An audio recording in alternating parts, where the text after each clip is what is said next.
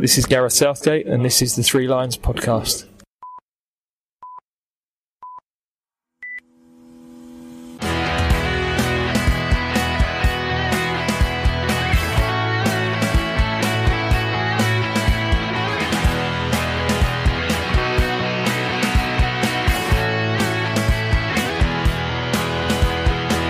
Hello and welcome to the Three Lions podcast. My name is Russell Osborne and this, as you know, is an independent England supporters podcast.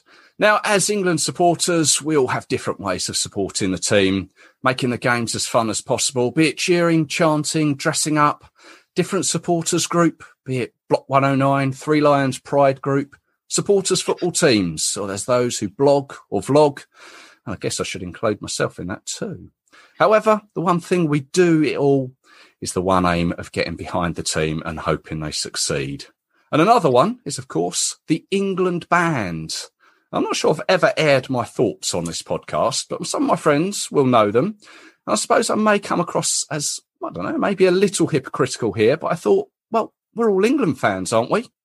But a while back, I posted on the England supporters Facebook page about supporters' memoirs in book form. I've read a couple, wanted to see if there were any more. Turns out there are. eBay, Amazon, and all of a sudden my postman is making regular deliveries of books. And one of them was Playing for England, the Early Years. It's about the England Band by John Hemmingham. Fun read, similar stories that we all have about following England.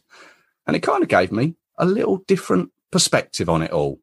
So I've invited John onto the podcast to tell us a little more about it. John, hello there. Hi, Russell. How are you? Thanks for having me on. I'm all right, thanks. Yeah, You're very appreciate welcome. you getting in touch and stuff. No, very welcome. As I say, I guess perhaps I need to maybe open my ears, open my eyes a little bit more to yourselves. I mean, I'm fully aware of you guys in the Wembley Arena and being on away games. I've seen you outside. Where do I remember you? Outside, playing outside Elland Road there and various places I've come across you, but I've never said hello. So, yeah, hello, welcome.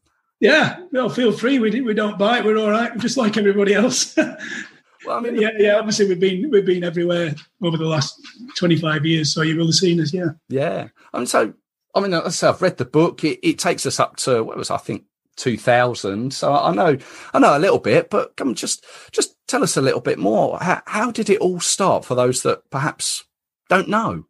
It all started just for a laugh, basically, at club level with Sheffield Wednesday. When I was a kid, I learned the bugle in the Cubs.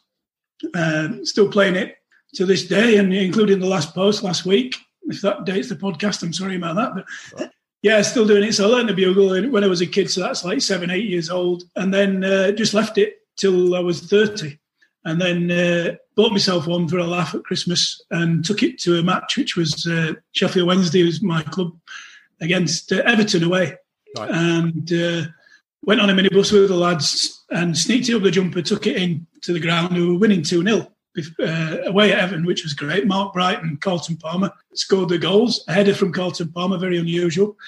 And 10 minutes to go, and the lads are saying, go on, get it out. And I thought, well, I didn't know if I'd get chucked out or what had happened. So I thought there's only 10 minutes left. Got it out and played the fanfare to Aida, which is the bit before, which is what Wednesday sing when we score. Right. All over the continent as well. And so I did that and the crowd went mad. And then it was, do it again, mate, do it again. So I did it again and they went mad. And obviously winning 2-0 was great. So I thought nothing more of it. I thought that would be it. But Trevor Francis was the manager of Wednesday at the time. And he'd been manager at Sampdoria in Italy where they have the drums and all the rest of it. And he decided to find me. So he put an appeal out on the radio and saying, mystery bugler, can he come? And I sort of hid for a couple of weeks, and then it was in the paper, local paper. Can you find the mystery sort of bugler? Anyway, they found me, and I actually got a phone call, and I was in the bath, and it was over the Christmas holiday period. Right. And I don't know that I take the phone to the bath, by the way, but I'm in the bath, and the phone goes. Trevor Francis says, "How would you like to form a band?" And then the chairman of Wednesday, who was Dave Richards, later chairman of the FA, he phoned up and said, if you've got any mates, how do you fancy, Trevor's keen on this form of band. So I had a word with the lads, about 10 of us who had season tickets, and they said, "Oh, I won't mind banging a drum, and I won't mind blowing this." And anyway, cut a long story short, we did it, and because it's driven by passion and the will to spur the team on and support them, it worked. Yeah. And we got guys, and Murray, who's the main drummer that everybody will see and know as well, probably. He'd never banged a drum in his life. He took to it, obviously, and we went on our merry way for 3 years. Went to Arsenal away, just the two of us. Progressed to trumpet then, because you can play more notes on a trumpet than a bugle, so you can do more tunes. Right. We sort of touched on this before we started the podcast about Sheffield Wednesday and Arsenal rivalry. So we'd beaten Arsenal at home, not a problem, but never beaten them away in my lifetime. Still haven't. And we're winning 1-0 at Highbury. So there's a group midweek, a group of us, I don't know, maybe 1,500, something like that, going wild because we're winning at Arsenal. Unbeknown to me, there's Glenn Hoddle in the stand, obviously watching the players. Because, of course, Glenn Hoddle was England manager at the time then. England manager at the time, and he's watching the players, and as they do. He was watching us as well, and we're going crazy. There's no happy ending. We lost 4-1.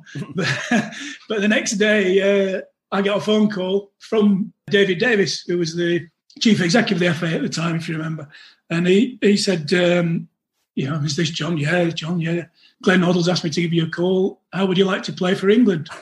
Well, I was on the M62 at the time, yeah, and I had to pull over, welled up, tear in my eye, pulled over, and he explained, he'd seen us at Arsenal, loved the passion and all the rest of it. Would he do it for England? And would we ever? Yeah.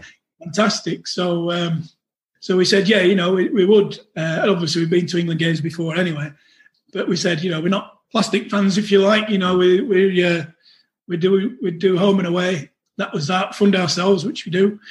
They said, fine, they'd look after us in the position in the ground and that kind of thing. And off we went. First game was against Poland, the old Wembley, of course. It seems like a lifetime away now because it was, it was 96, just after the Euros. Right. And Glenn Hoddle's first game. I mean, before that, we didn't realise, and we should have done, but we didn't realise how big it is, England and the interest in England. Because if you think, every Newcastle, Sunderland, Man United, Man City, Wednesday United, Arsenal, Tottenham fan is an England fan, and multiply that by all the divisions, all the leagues, and everybody who ever kicked a ball. That's the amount of the fan base. So I mean, the press bombarded us, with stuff. So playing at Wembley for that first time was, what did you say, 96 time? Had you been to Wembley as the Wednesday band before? Did you know the surroundings and the atmosphere that you could be? No, we'd never been with Wednesday, but we'd been as normal fans before.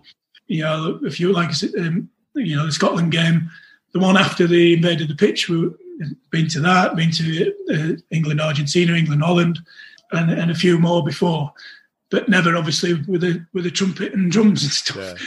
So it was all new, and it was all new to the fans as well. And it's a harsh environment on that terrace, as you know. Yeah. There's no punches held back, shall we say, verbally or any otherwise. But we're proper fans, simple as that. We're hardened fans, and we know the crack, and we know the banter, and we know the sort of protocol and everything else. And we knew going on the terrace we were going to get some wag giving us a go, and still do.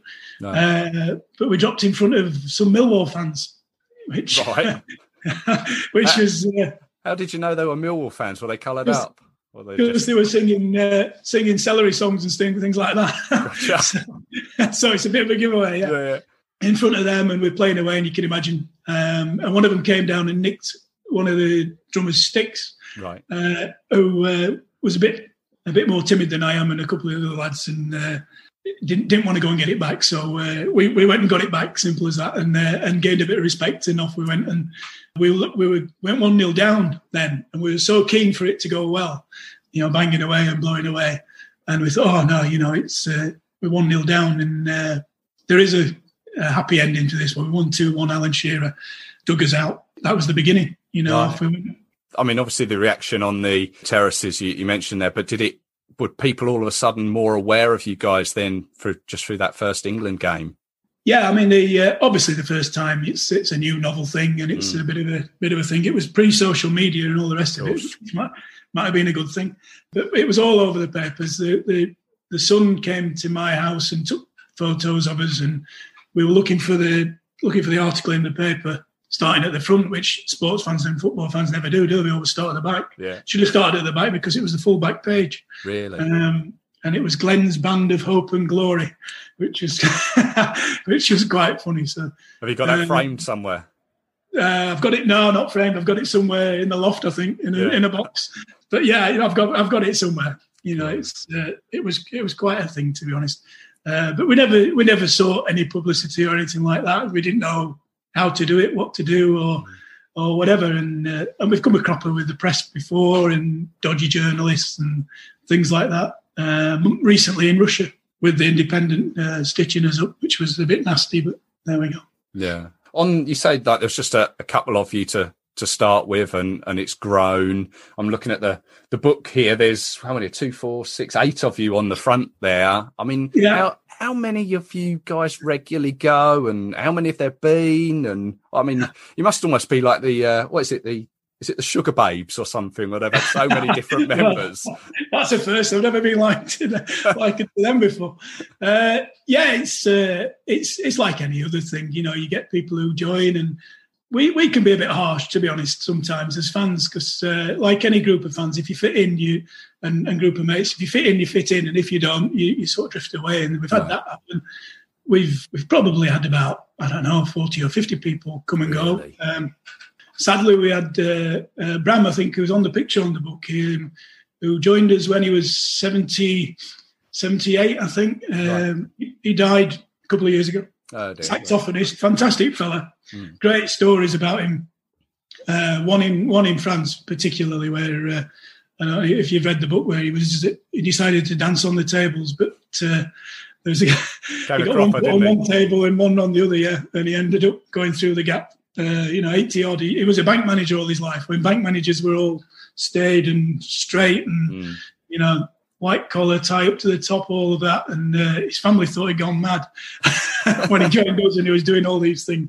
Anyway, he fell down, did his knee in, and he's saying, "Don't tell the wife." But unbeknown to him, there was a load of reporters all around, and he appeared on the and finally on ITN with Trevor McDonald. Oh, really? And finally, there's an injury to the England squad, but it's not the team. It's Bram Denton, 81 or whatever, and he's saying, "Don't tell the wife." The next thing he's on news at 10. Very funny.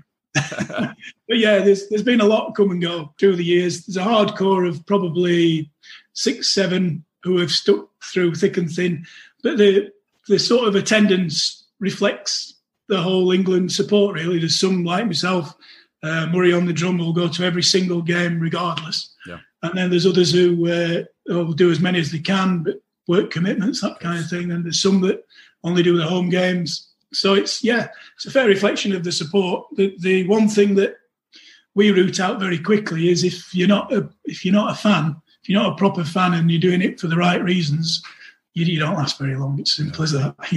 If you've got the passion and you want to support the team and you're doing it purely for that, that's fine by us. Quality comes second, as everybody will know. I was going to say, because you're not exactly. Well, I say it in the nicest possible way. You're not proper musicians. No. Having said that, you've done a fair few records, though. We have, yeah. I mean, we have had proper musicians, and they can't do it.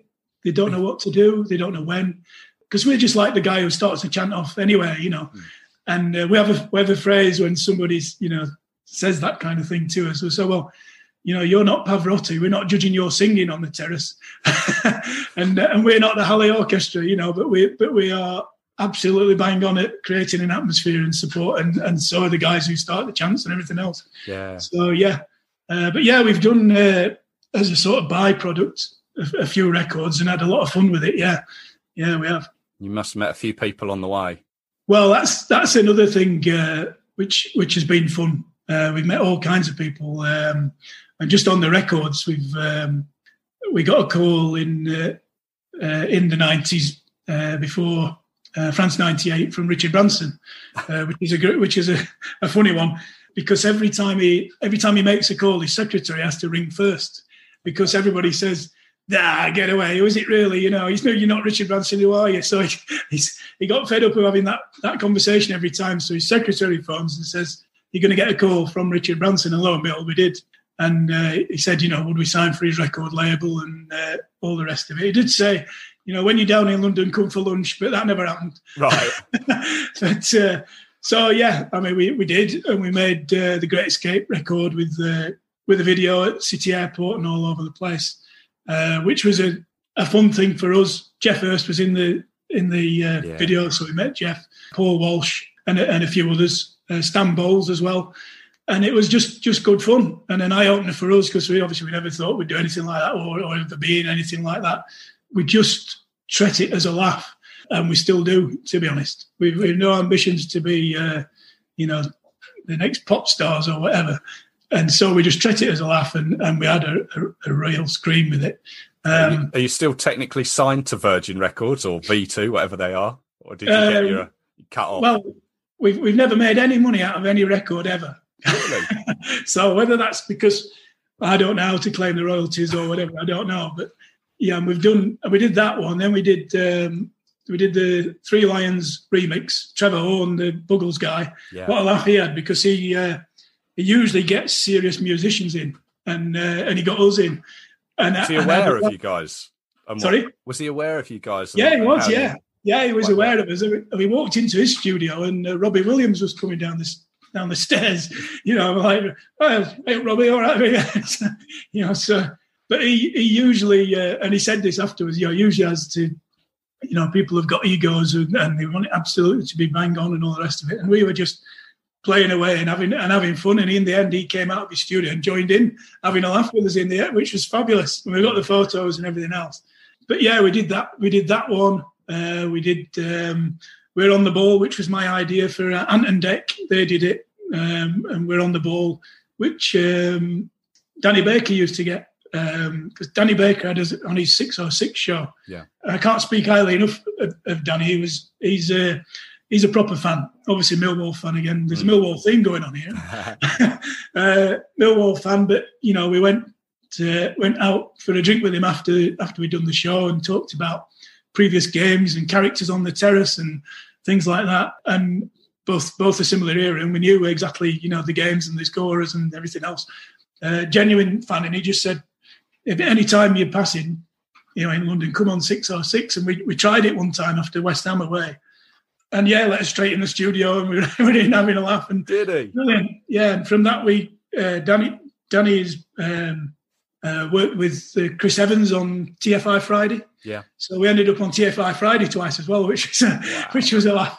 They dressed us as nuns one time, but again, just for fun, it was just an absolute scream.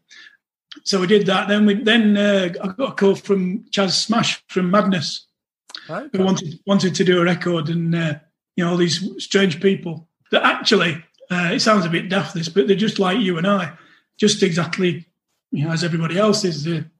There's this sort of myth about celebrities. You get your good ones, your bad ones, and like everybody else.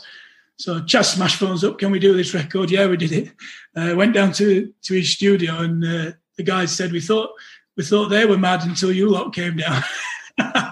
Because we did the record, and then we did a version of Streets of London in Yorkshire, in Yorkshire accents, because I play the piano as well, and they were just on the floor rolling around laughing. If anybody ever gets hold of that is a very, very funny thing. Oh, okay, I'll have to have a look out for that one. Yeah, so we did that, and then we'd done one with Chris Kamara. Chris Kamara, what a laugh he is. He's another great guy, and he did You're Just Too Good to Be True with him, and then a couple of our own, which again were great fun. One called Kabanga, which we shot in 48 locations all over the country in 3 days. Wow. I've never been as tired in my life. But again, that was a really good one and good fun with a guy, just an ordinary fan called Paul, Chelsea fan, who'd written it, and he somehow got the people on board who did the Meerkat thing, which was one of our best wind-ups for one of the lads. Came from that. Absolutely hilarious. Where after we'd done everything, we had him on that they wanted him to become the human meerkat. They were going to do a human version, and he was hook, line, and sinker taken in by it. We had him going to auditions in Manchester, and we always booked these auditions when there was a game or something that we were doing, and they had to phone me up. We'd already set it up and tell me why he couldn't come, and it was never because I'm going to be the human meerkats. Because we told him to keep it secret. The studio had said it mustn't get out, so he was telling us he was going to his uncle's daughter's wife's christening in Bridlington when he's supposed to be going to this interview. Hilarious, absolutely hilarious.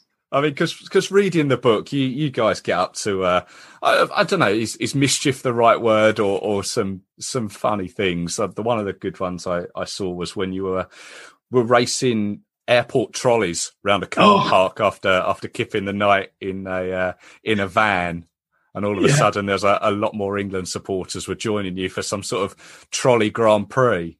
That was it. Yeah, it was a car park in Sweden, right? And there was an island in the middle, and it just lent itself to this airport trolley Grand Prix. And it was really foggy, and the flights had been delayed. So there's like loads of England fans, nothing to do. And we'd got this minibus. We couldn't find the hotel because it was so foggy, and it was freezing, absolutely freezing. So we thought we've got to get out and warm up. So we had this trolley Grand Prix around this island in the car park. And loads of England fans came out with a trolley. And we're doing this trolley Grand Prix around the thing. There were people going over the top of the trolleys and people in them, shoving them and all the rest of it. It was a sight to behold, actually. And then we all calmed down. We got back in the minibus, freezing to death. And we ended up, 2 West Ham fans had come in with us. They had to leave because... to be honest, the number of farts in the van had got too much for them, and they couldn't stand it anymore, so they went out. And we sat in the van, and we get a knock on the side of the door, and we're like, "It's not, like 3 a.m, freezing cold in Sweden." Another knock, like, "Oh, have a look, open the door." 2 policemen, and there's this empty car park with about 300 spaces in it, and we'd parked in the police-only car park space. and they said, "Can you move your van? You're in our space." So we had to move it 1 space to the left when there's all these other things there. So we did that, moved it. Woke up in the morning, if any of us got any sleep, and we thought, we'll go and find some breakfast. So we went out of the car park, turned left and left again, and found the hotel that we should have been in the night before. Sod's law. I mean, I guess... Was that pre sort of social media days where no one would have had a video of you guys racing around a car park? Absolutely, yeah. It was all. That would be like 99, I think, something like that. When we did that, and it was all pre-social media and stuff. Phones were quite novel. Yeah. But then another one in Germany, and we got Bernie Clifton joined the band. I read that. Yeah. And again, another test. We're not having you, Burn, if you're just wanting to resurrect your career or whatever.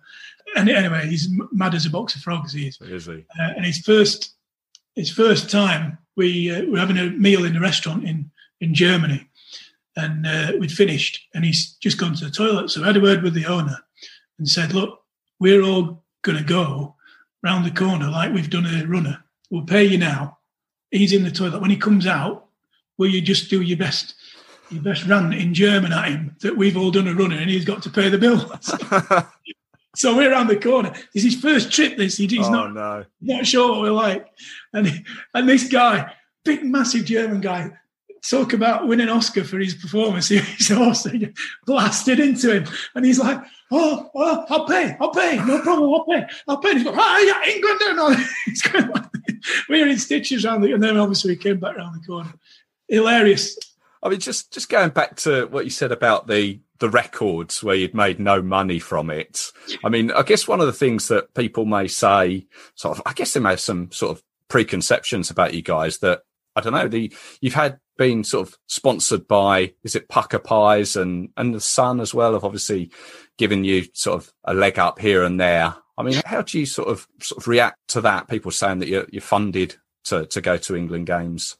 Yeah, well, we've learnt a lot over the years, and the reason why we sort of took that route was because some of the lads just couldn't afford it, right. And lasses. They just couldn't afford to go. They could do their home games, no problem, but they just didn't have the money to go to the away games. So we thought, well, what can we do to try and help the situation and get along? And the whole idea being that there's more of us, there's more noise and more support, and it works. And if we have to do a bit of sponsorship work, then fine as well. So yeah, we did a bit with the Sun. That was that was quite a funny phone call.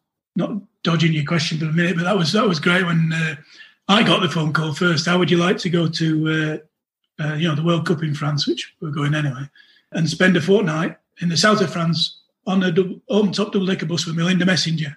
I mean, no one's really going to say no, are they? Well, you can imagine I had to do that phone call about 10 times to the lad.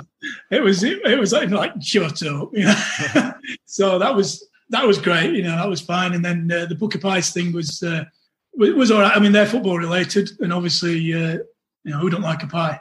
And again, it just helped get people to the games who couldn't really afford it. We don't do it now because we've learned a few lessons and maybe taken on board some comments, and we're a bit wiser now because of what we've been through and learned and all the rest of it. So now we don't mind doing things because again, it's expensive watching England away and World Cups and tickets and all the rest of it. So if that helps us get to the games and helps fund the tickets and whatever, then that's the way we look at it. And if we can have a laugh on the way, then even better.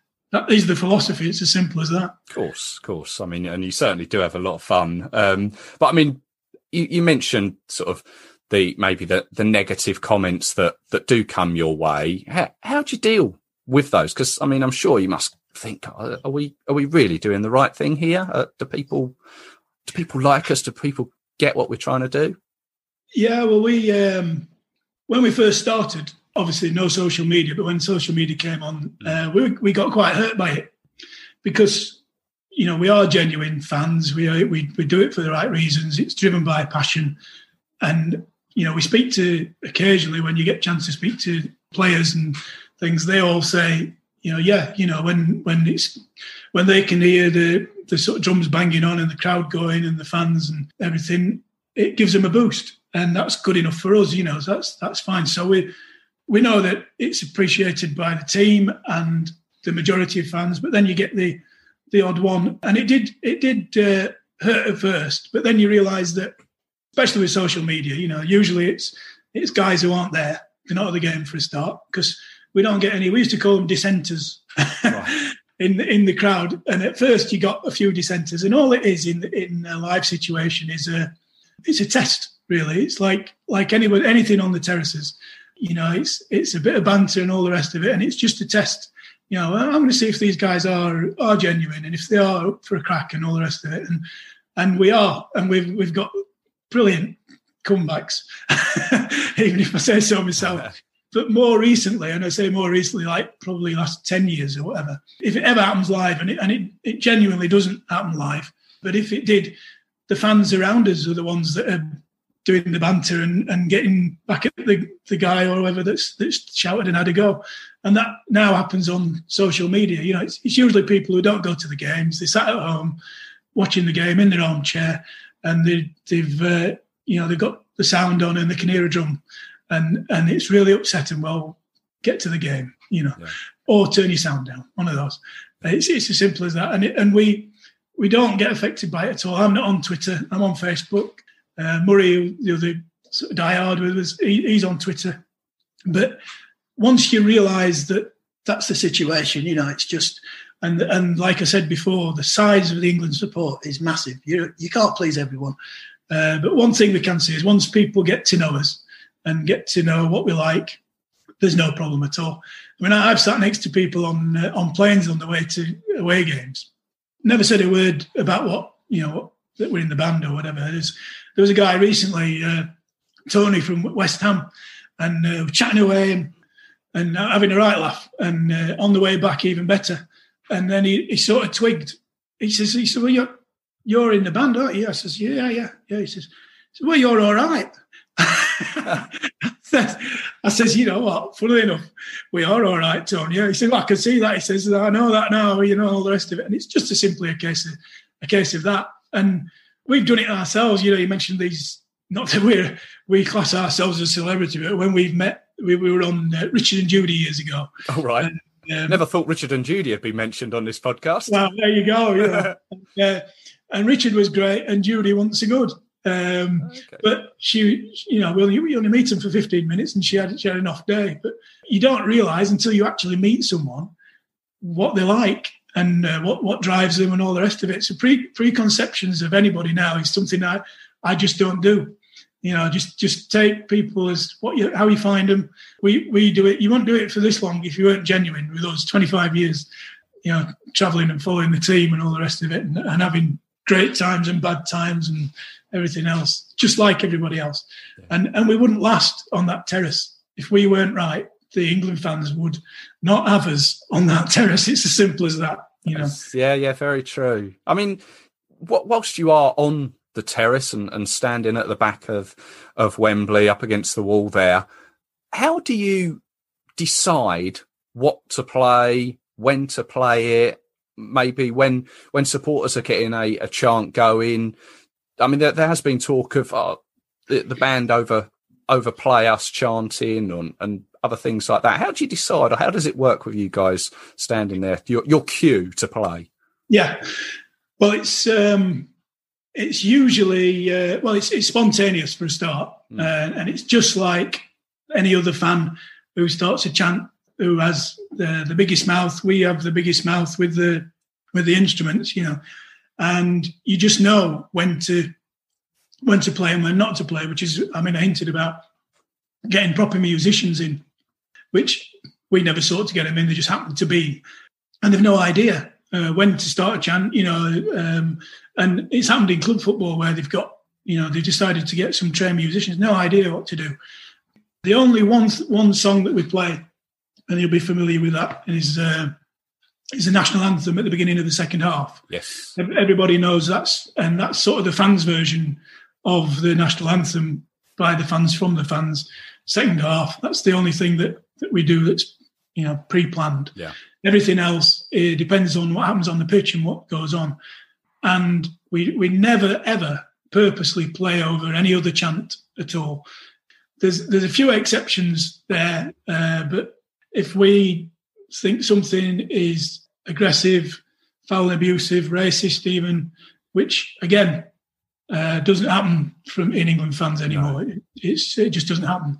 Then we might decide to just play something else more positive. But as far as, you know, if we hear anybody else starting a chant, we want to encourage that chant because it's support for the team. You know, there's no way we will ever play over anything on purpose. The only occasion would be if we've not heard it, and that can happen because you can start a chant at the same time. Yeah. You know, one in one section, one in another, and it's just not the case. You know, we don't ever purposely play over any other fan trying to you know, start a chant. Yeah. You know, then our mate Tango starts a load of chants, you know, and he'll start them and we'll join in and try and boost it.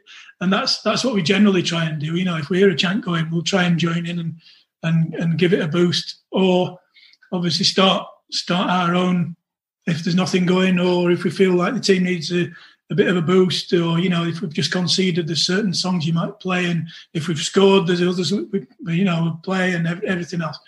We you know, we're in it together. That's it's a bit of a cliche, isn't it? But we are in it together. It's as simple as that. I did read, I don't know if this one's true, but you've never played or you won't play Three Lions. Is that true? No, it's not true. No. And anybody who went to Russia will know that for a fact, you know, and you can check it out. But David Baddiel said it. He said it. We bumped into him in Japan at something. I can't remember what it was. That was another bizarre thing. We were watching a game, and there's David Baddiel and Nick Hancock there. Yeah. And he said, "How come you never play Three Lions?" You know, and we didn't play it a lot in the early days. We didn't, but we now do, because it wasn't adopted by the fans initially. It was a great song, and is a great song, fabulous. You know, in fact, probably the best record ever about England. And we didn't, but we do now, and we did in Russia, and we we do before. We'll play anything that's positive and fans join in with. It's as simple as that. Yeah. And they do now with Three Lions. We're now speaking middle of November. We're in the middle of an international break. We've just played Ireland. We've got Belgium coming up. What's it like sitting at home?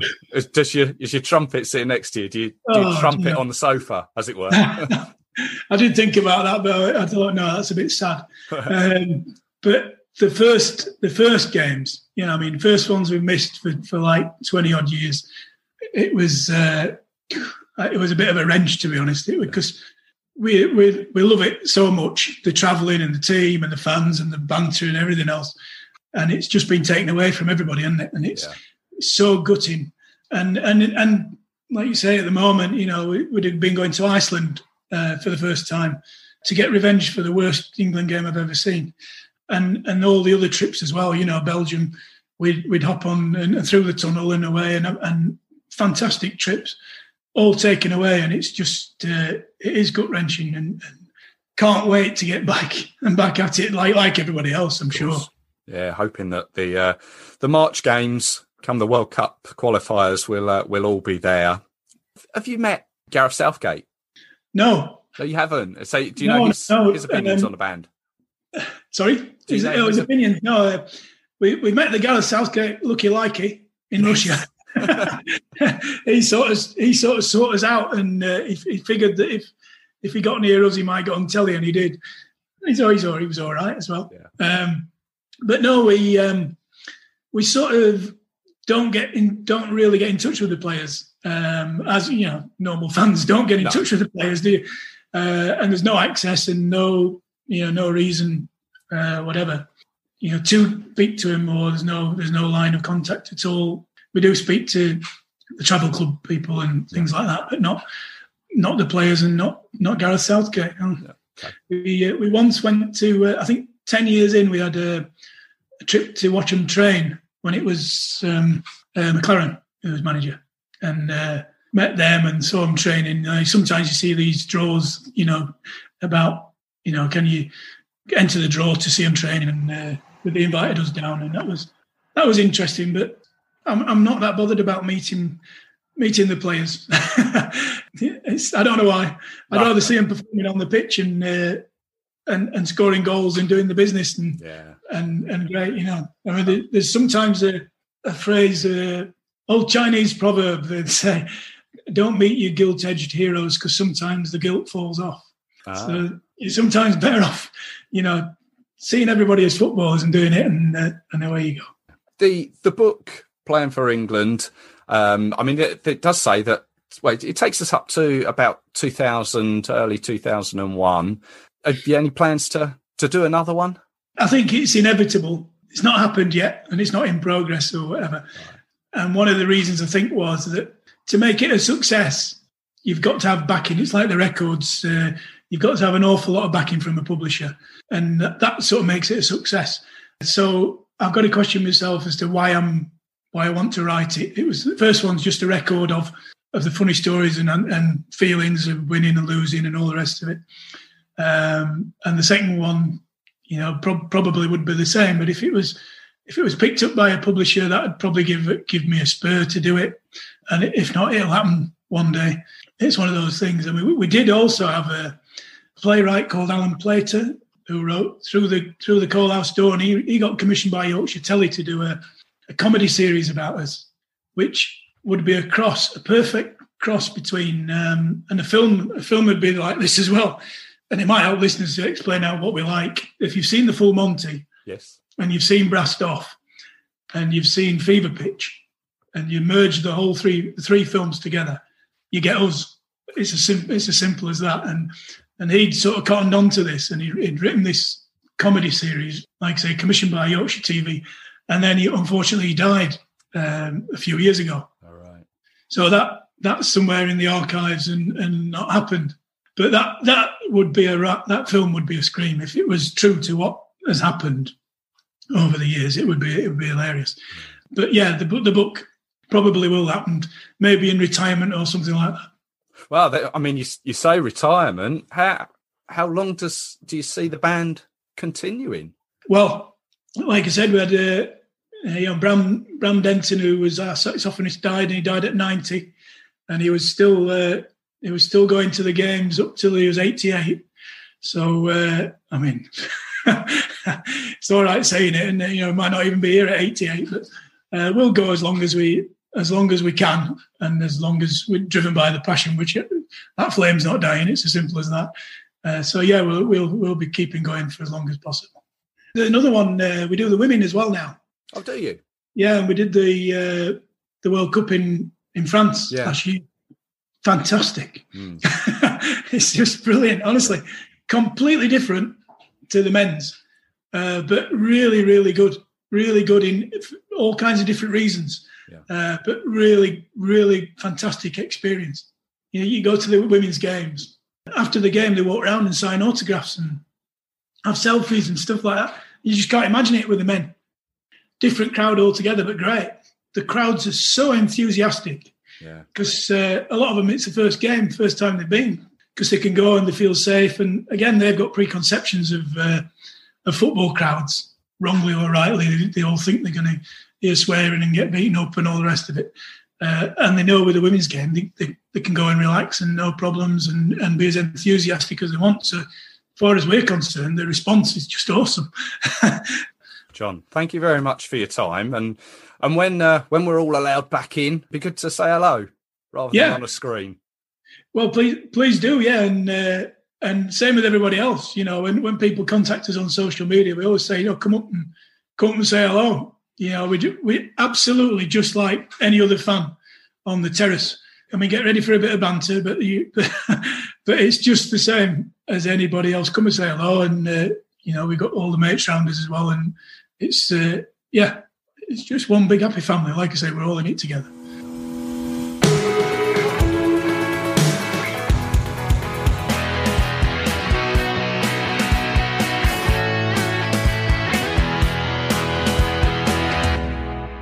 Thank you as always for listening, and if you think you know of someone who would enjoy listening to it, why not tell them about it? You can find the podcast on social media, Twitter, Facebook and Instagram. Just search 3 Lions Podcast. Or, if you'd like to drop me a line on email, 3lionspodcast@gmail.com. Always good to hear from you.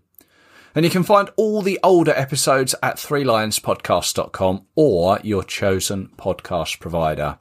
And if there's an option to leave a review, it's always appreciated. Leave it what you think it deserves. Thank you very much to John for his time. They're very much appreciated. I hope you've enjoyed it. Perhaps like me, your opinion may have changed slightly. I don't know.